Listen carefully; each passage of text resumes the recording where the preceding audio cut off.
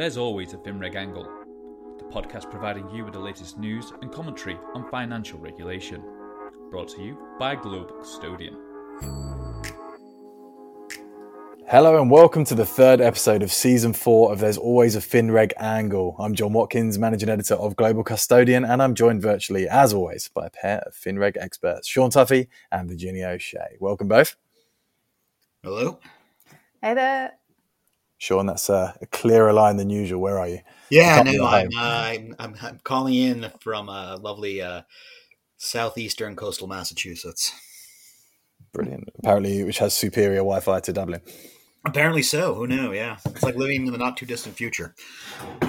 Good stuff. And Virginia, how are you? Did you enjoy the finale of The Last of Us, if you've seen it? I did, yes. We all watched that here. It was a good one. Mushroom apocalypse, yeah. Nice. How far off it are we? We won't have any spoilers from that one, but I've just got back from a couple of weeks away, but I did notice that I tried to take 2 weeks off, and while I'm away I see the two of you trying to organise a podcast because I can't have any time off apparently because in air quotes so much is happening. I guess FinReg doesn't take annual leave, eh? No, but, definitely not. So we do have quite a lot to talk about. I'm still kind of catching up on the whole banking collapses, the bailouts versus non-bailouts and whatever's going on at Credit Suisse. So I think I'm going to let you two talk about the FinReg angles of all of that. And I'd love to get to T+1 if time permits. And it may be a two-parter, three-parter, or something we talk about till May 2024. Also that. But let's go first. I mean, today, I think we've had this cybersecurity proposals from the SEC. So which one of you has been diving into that? Surely, Virginia, surely you have. Yeah, I sat through the 3 or and a bit hours of the SEC commissioners arguing with each other about cybersecurity yesterday. That was fun. So they've got a massive number of updates. I mean, I think it's around, just one of them is 400 pages, just to give you a sort of scale of what the level of the proposals they're putting out there. And they've got 3. So we've got a lot of reading ahead of us. One is a big update to Reg SCI, which looks at market infrastructures and trying to get them to improve their cybersecurity. So there's a lot of different angles to that. They're expanding the coverage to other types of entities. They've kind of twigged to what's going on with Dora the Explorer and adding in things related to cloud and oversight and reporting on that side of things. So that's sort of been added into Reg SCI. We've also got Reg SP, which I had forgotten about, to be fair, because there's so many random acronyms and regulations that the SEC's put out over recent years. But Reg SP is a bit more like GDPR, I would have said. So that one's sort of the love child of DORA and GDPR, which is horrifying thoughts. But it's looking at data disclosure when firms have had data breaches or had their data nicked, and letting their clients know that data has been interfered with potentially. So obviously there were some requirements in Reg SP already, but it's expanding those requirements, requiring a certain number of hours you have to report to the regulator on data breaches. And prove that you're addressing the underlying problems. And also there's requirements very similar to GDPR about data disposal as well, and how you use it in terms of processing, all that kind of nonsense. So that one's fairly big. And then the last one, which is the 400-page one, I think, is the massive cybersecurity proposal, which kind of ties in with the White House focus on cybersecurity. So I think it's kind of a response to what the Biden administration put out a couple of weeks ago about improving cybersecurity in the industry as a whole and across the industries.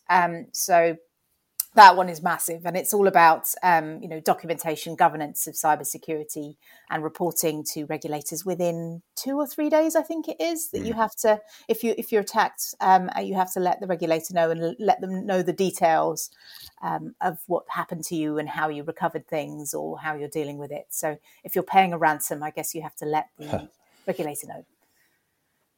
There you go. The full lowdown. Pretty good. You just put a lot of lawyers out of work there, Virginia.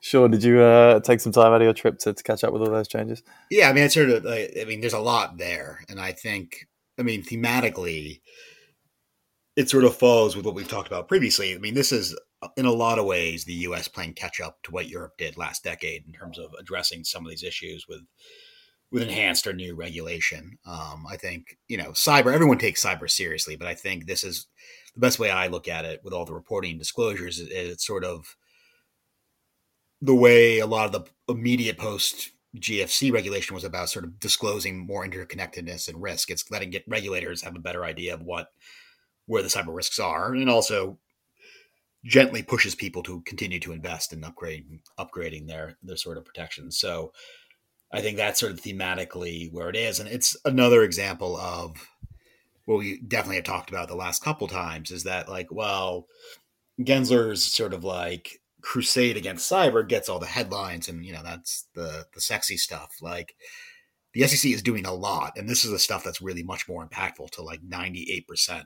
of the industry. And this is the stuff that people need to be paying attention to and not getting caught up or distracted by the sort of the cyber stuff. Yeah.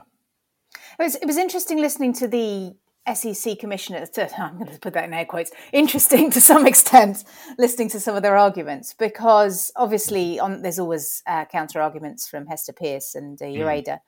And their point was, you've put out 3 different pieces of regulation and you haven't looked at the net effect of all 3 of them, because there are firms like transfer agents that are caught in the middle of all 3 regs, which is quite burdensome. So, and there's repetition and some degree of conflict. So like the EU, I think they've gone down the same path of putting stuff out without thinking about the net effect, which is, I guess, something they'll get feedback on over the next few weeks or few months when the sort of industry consultation goes out. But certainly custodians and transfer agents were highlighted by those 2, saying, have a deep look at this and see exactly what it means for your business, because it, especially on data breach disclosure, it could be quite tricky. Yeah, I think that's a really fair point. I think it used to be the knock on the EU regs that they used to come in fast and furious and not fully consider the overlap or conflict between the pieces. And that typically the US didn't have the same approach, but in the last year or so, I think that's definitely become an increasing issue, that it's hard to, the speed at which this stuff is coming out, it doesn't seem like I totally agree. It doesn't seem like they're considering all the angles, which makes it really hard for industry participants to figure out, to respond to these consultations, because you got to sort of cross-reference them yourselves and try to make sure that that it all makes sense cohesively. And it's a real challenge. It's true. And Gensler also added in he always does sort of random film references. So his frame of reference for this was, you've got mail. So he started going on about Meg Ryan sending Tom Hanks an email an AOL message, and how antiquated it was. And That's why the cybersecurity rules have to be improved, because if that's when the regs were created, then we're beyond that. Which is a good enough point, but it was a really random throwaway comment. He's always good for one moment to try to look hip and make some sort of pop cultural reference, which invariably falls a little flat. I'm not sure a movie from the 80s is going to be hip, and that's when he needs a Last of Us reference. There you go. That'll be up to date. Well, look, that's great. Thanks. And I feel like you're both seriously hijacking my T+1 podcast here, but we've also got, how that happened and we didn't record a podcast. So, but then other things are happening. So, Sean, if I can move things on a little bit, let's look at the Silicon Valley Bank and the banking collapses and what's going on in the US. So why don't we take it why don't we apply a FinReg angle to it, just to be in line with our namesake? So what is the FinReg angle to everything that's going on? Because obviously we can't just cover everything, but what's your take? Yeah, so I think, look, it's nervy times, and especially for the very online people, it seems pretty wild right now. But I think the FinReg angle, really boils down to sort of 3 components. So the first is in 2018, there was a rollback of Dodd-Frank, or a softening of Dodd-Frank, that was under the Trump administration. That was, for the time, fairly bipartisan. There was a fair amount of Democrats who signed up to it, which essentially rolled back some of the Dodd-Frank requirements on mid to smaller size regional community banks. So it sort of raised the threshold from $50 billion in assets to, I believe, about $250 billion. And that was done because I mean, I kind of joke about it, but I'm not sure it's a joke, that regional banks and community banks have a lot of power in the U.S. And I'm partly convinced it's because all policymakers have seen It's a Wonderful Life at some point in their time, and they just can't get Jimmy Stewart out of their mind when they think about banking. Film reference, nice. Yeah, that's essentially that's the first point. So they rolled back, and so Silicon Valley went from being in these rules at the time was like a $70 billion bank to being under the threshold, though it was pushing against the $250 billion at the time of its sort of demise. The second FinReg angle is around Basel III standards and some liquidity ratios to sort of help ensure better asset and liability matching for deposits, that the Fed essentially went above and beyond the 2018 guidance and did not apply those to a lot of smaller banks. And so whereas in Europe, these liquidity ratios are sort of commonplace for all banks, the Fed decided only to apply them to the biggest banks in the US. And there is an argument that had Silicon Valley Bank been producing these liquidity ratios, their issues would become much, much brighter and much more obvious. And this leads to the third issue, which is sort of oversight. Silicon Valley Bank was sort of overseen by the San Francisco Fed. And I think there is some justifiable criticism that the Fed did not do its job as a bank supervisor, because by all accounts, it was fairly obvious that SVB was heading into trouble. And they should have been a little more on top of things. Now, I will say at the end of the day, if a bank wants to blow itself up, it's going to blow itself up. It's actually awfully hard to stop it. So like, I think where we got to last week is there was no amount of hope was going to stop. No amount of regulation was going to stop all that money from leaving when we got to a real, true, honest to God bank run. So I think at the end, like, its fate was sealed, but I think those are the sort of FinReg steps that people will look at now and to determine like what changes or what could have been in the counterfactual and what changes need to be made to sort of the U.S. banking framework. That was a pretty good overview. Thank you. But Ginny, anything to add? I mean, I think Sean covered most of the bases. I think one of the I guess the scale of it was kind of shocking, just from the sort of sidelines. I've had a lot of people commenting on, like, I didn't realise a bank run could happen. But, how much is everything built on trust, and proper governance is part of the requirement to maintaining trust. So risk management and governance are obviously important. So that's what we've got regulation for. When you deregulate, you usually get worse governance. So the correlation there should really be in people's minds, I think. Yeah. I don't know if this is just my short-term memory, but it's amazing how many things are happening, how many sagas and incidents that are really kind of reaching out into the wider mainstream. You've had this, Archegos, Robin Hood, it's FTX, of course, which is to completely fade away. This is the best thing that could have ever happened to SBF, right? Well, I mean, if you think about it, though, SVB is kind of correlated with some of the crypto stuff, because they did have a lot of crypto firms on their books, right? They were a crypto bank, essentially, because they banked all of the fintechs and the crypto firms. And that's part of the problem. So some of this is related. It's not entirely separate. And I think that's another thing. That's sort of the outcome of this is those smaller fintechs and cryptos firms, for want of a better word, Ponzi schemes sometimes, and not able to find a bank that wants to take them because of the risk profile, right?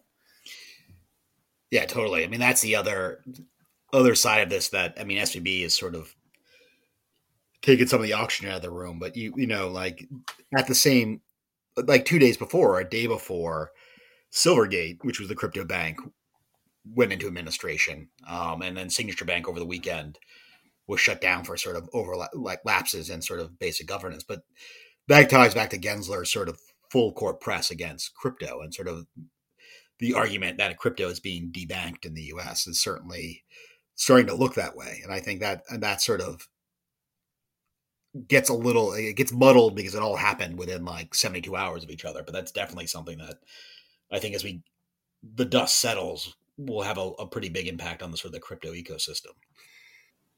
And the only other thing I'd say about SVB, why it's such a big, it's interesting.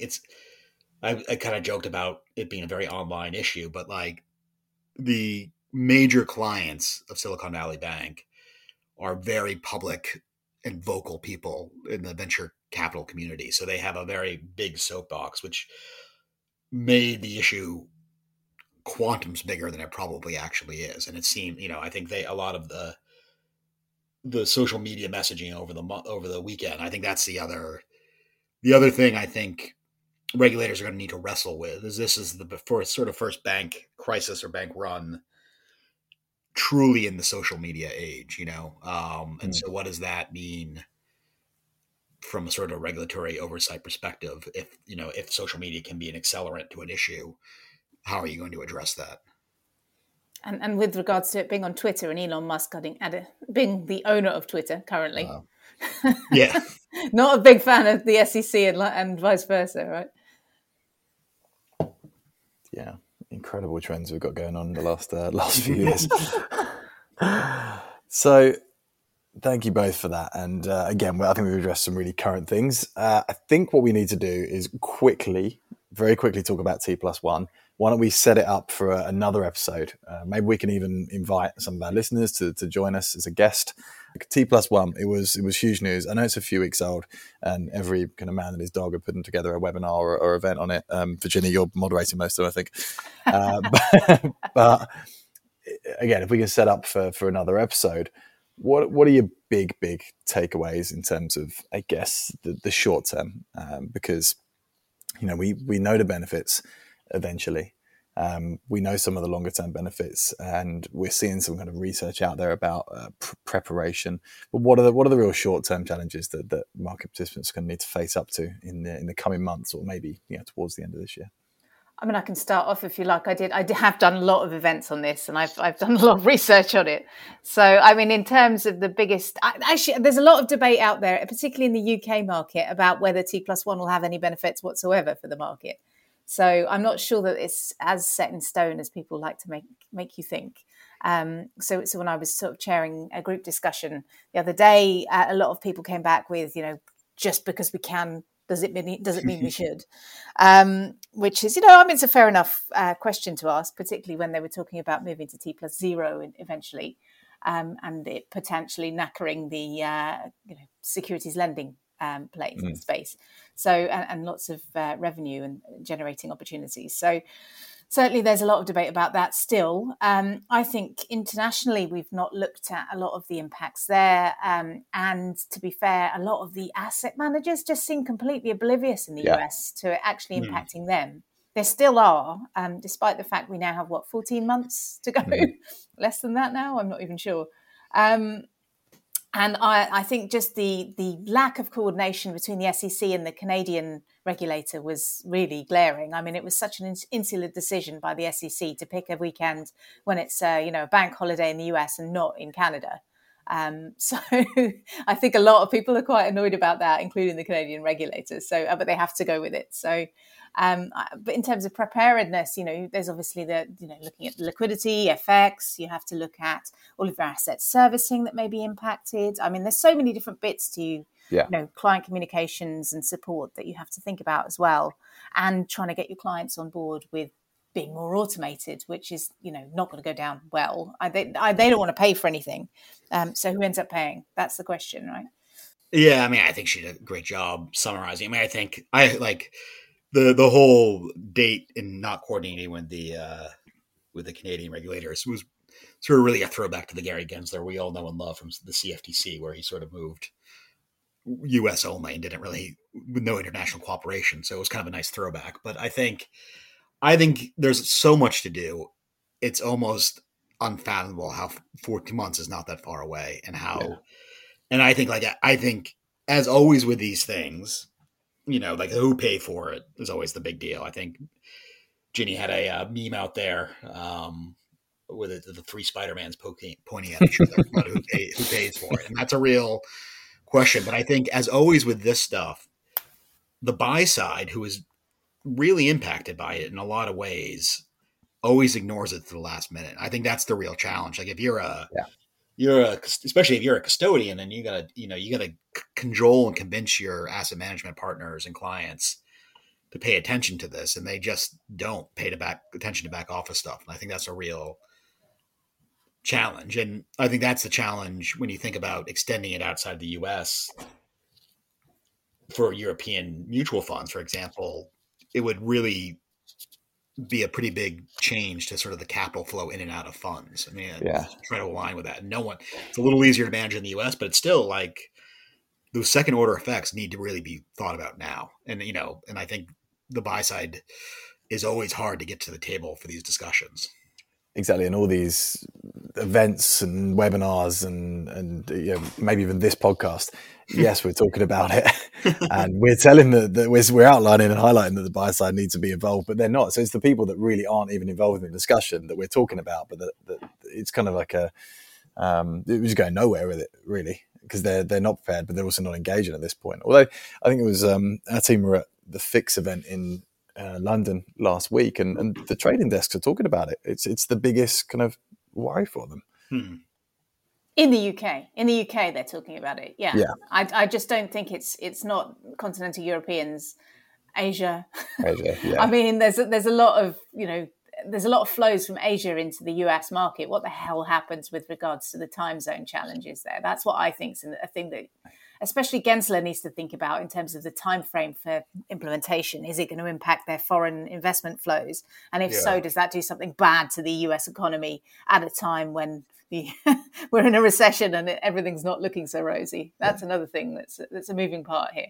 I mean, the time difference means it's like you got to get your post-trade activity done in 2 hours? It's pre-funding, yeah. I mean, there'll have to be huge process changes to be able to do it, right?